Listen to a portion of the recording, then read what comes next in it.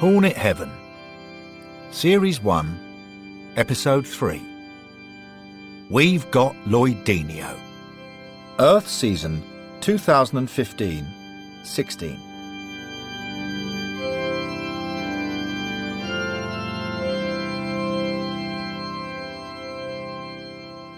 It had all seemed perfectly normal until now. He'd made guest appearances at functions at West Hart Sports Club many times before. Tonight, though, when he arrived, the function room was completely empty. Instead, there was a note waiting for him. He read it. It was asking him to head over to the groundsman's hut. It said the event was being held there instead. Odd, he thought, but so be it. It was a cool November night in 2015. It was quiet. There was very little traffic on Cassio Road. He walked across the pitches towards the groundsman's corner. He peered ahead, but saw no lights. Even odder, he thought, but he'd better carry on and check. When he arrived, the place was all locked up. He looked around. No one. Just a tractor, a wheelbarrow, and a large compost heap. It didn't smell great. He stood by the wheelbarrow. Briefly, he heard the sound of something travelling fast through the air. Lloyd Doyley collapsed unconscious.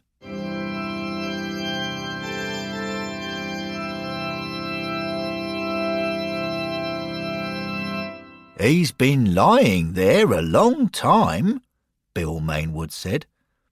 "Should we check his pulse again?" Bill's 13-year-old assistant pressed his fingers to Lloyd Doyley's neck. "He's fine, sir," Derek announced in his high-pitched voice. "I do feel bad about this," Bill said.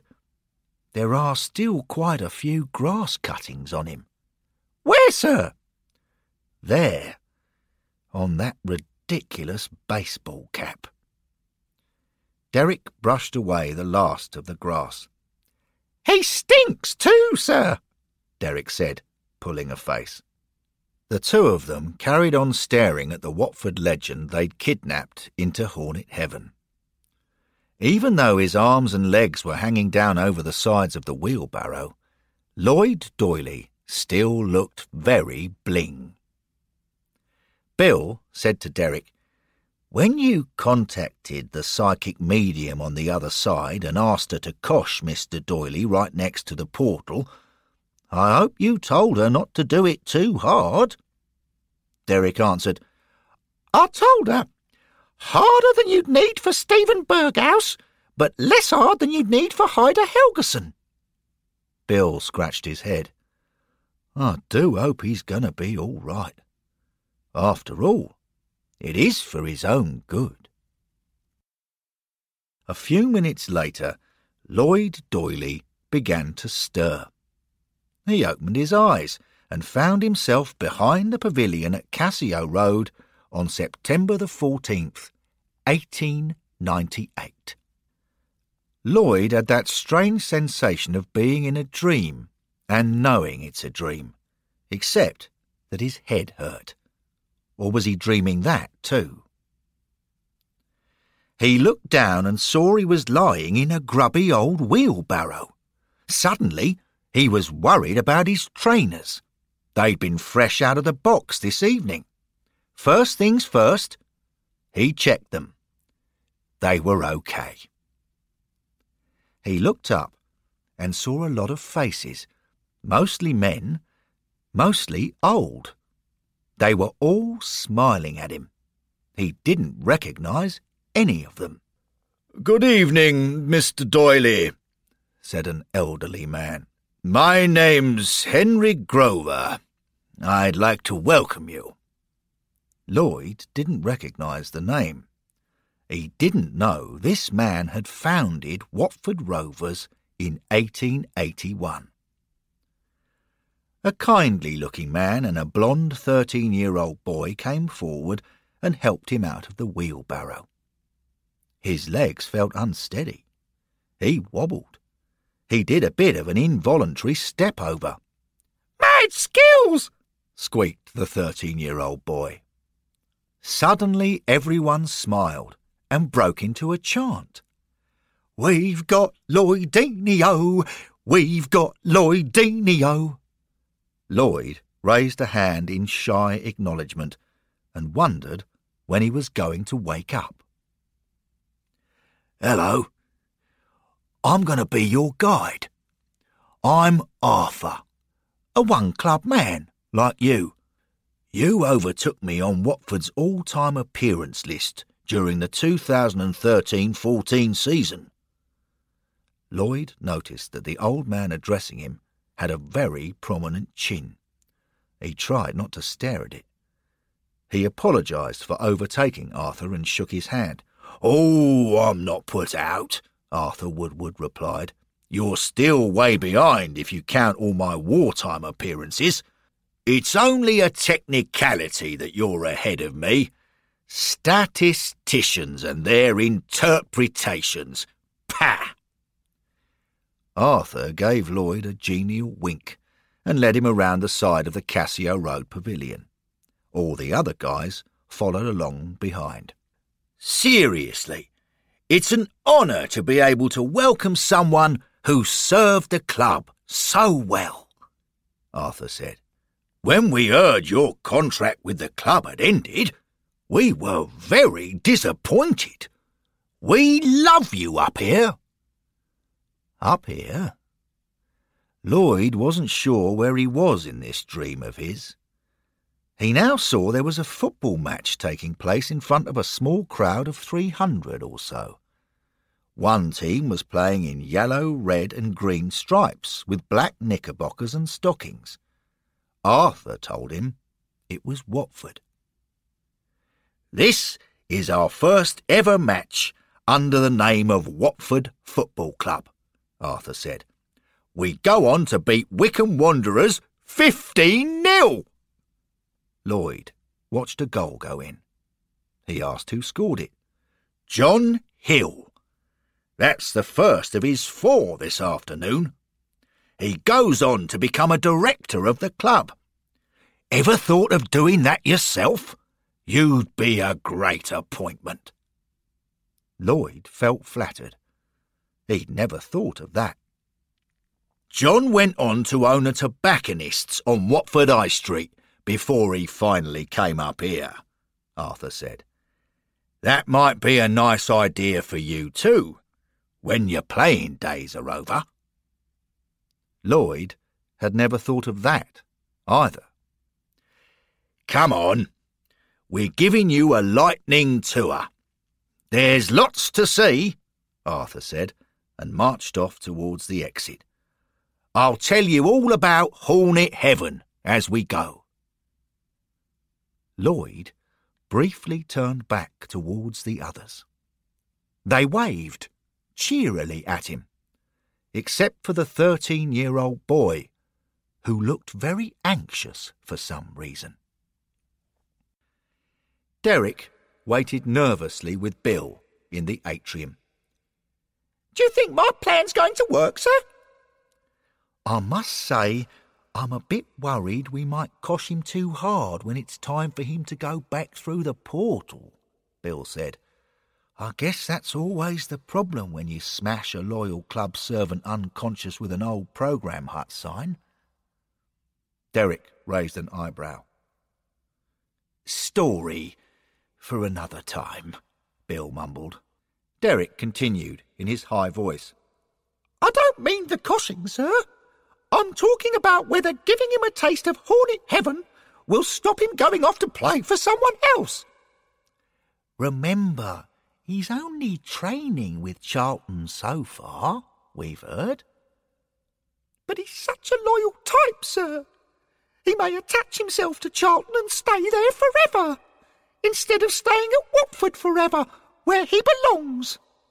"You never know. He might enjoy their afterlife."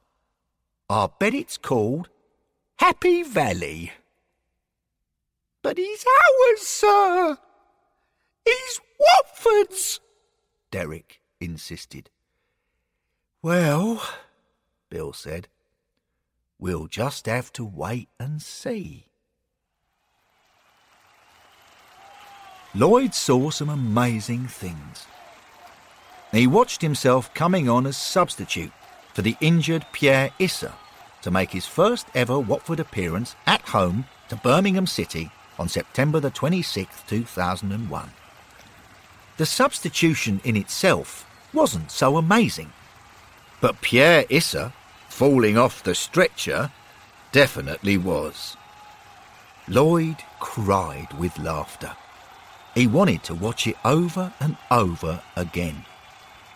Arthur said that up here he could.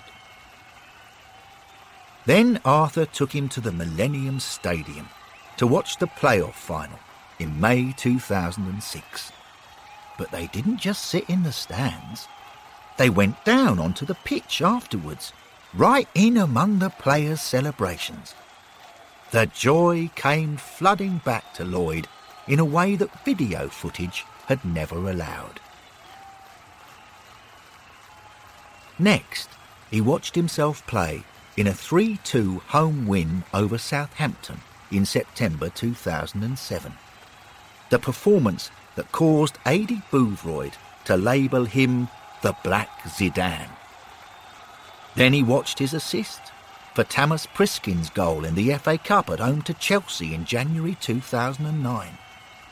The pass that caused Brendan Rodgers to label him Lloydinho. Finally, there was the small matter of a home game against QPR in December 2009 and his first goal for the club after 269 appearances. Arthur took Lloyd to watch this from behind the goal at the Vicarage Road end.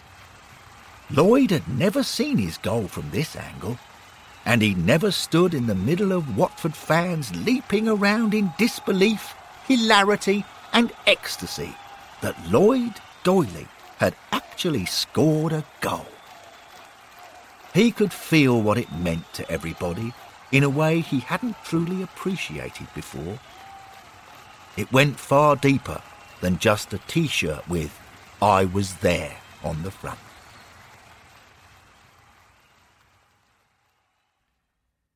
At the end of the tour, Lloyd followed Arthur into the Golden Atrium. All the guys from the reception committee had gathered there. "We do hope you've enjoyed your taster," Henry Grover said. Lloyd smiled. He said he definitely had. "And we hope that one day, in the very distant future, of course, we'll see you again," Henry said. Lloyd thanked him. He said he thought Hornet Heaven was an amazing place. Then there was a silence for a while. Lloyd wondered what he'd said, or perhaps hadn't said. There was more silence. They seemed to be waiting for him to say something, but he didn't dare say he'd definitely be back. He couldn't presume he would end up in heaven rather than the other place. That wasn't for him to decide, was it? Lloyd noticed the 13-year-old boy was looking more anxious than ever. He asked what was going to happen next. Nobody answered. Behind his back, Bill Mainwood nervously raised the sign from the old programme hut.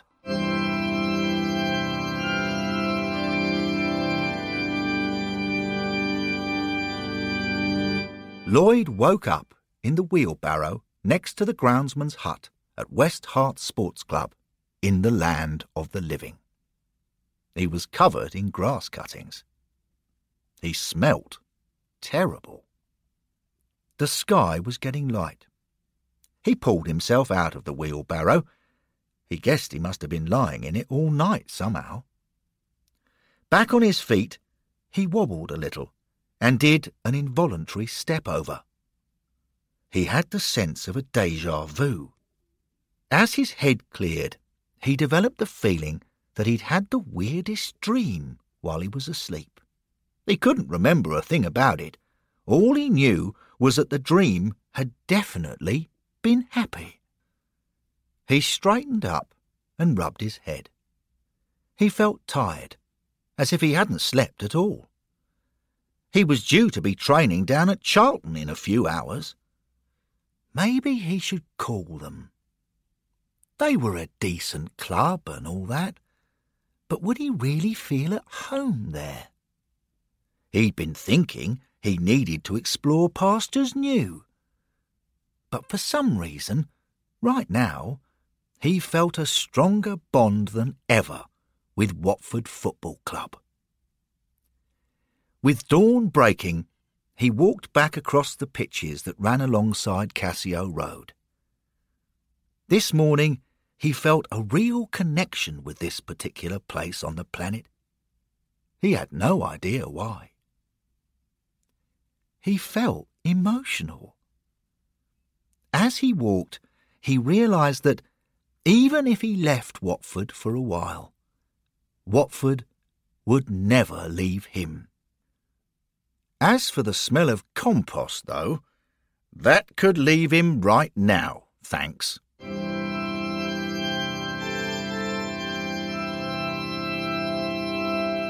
End of episode 3.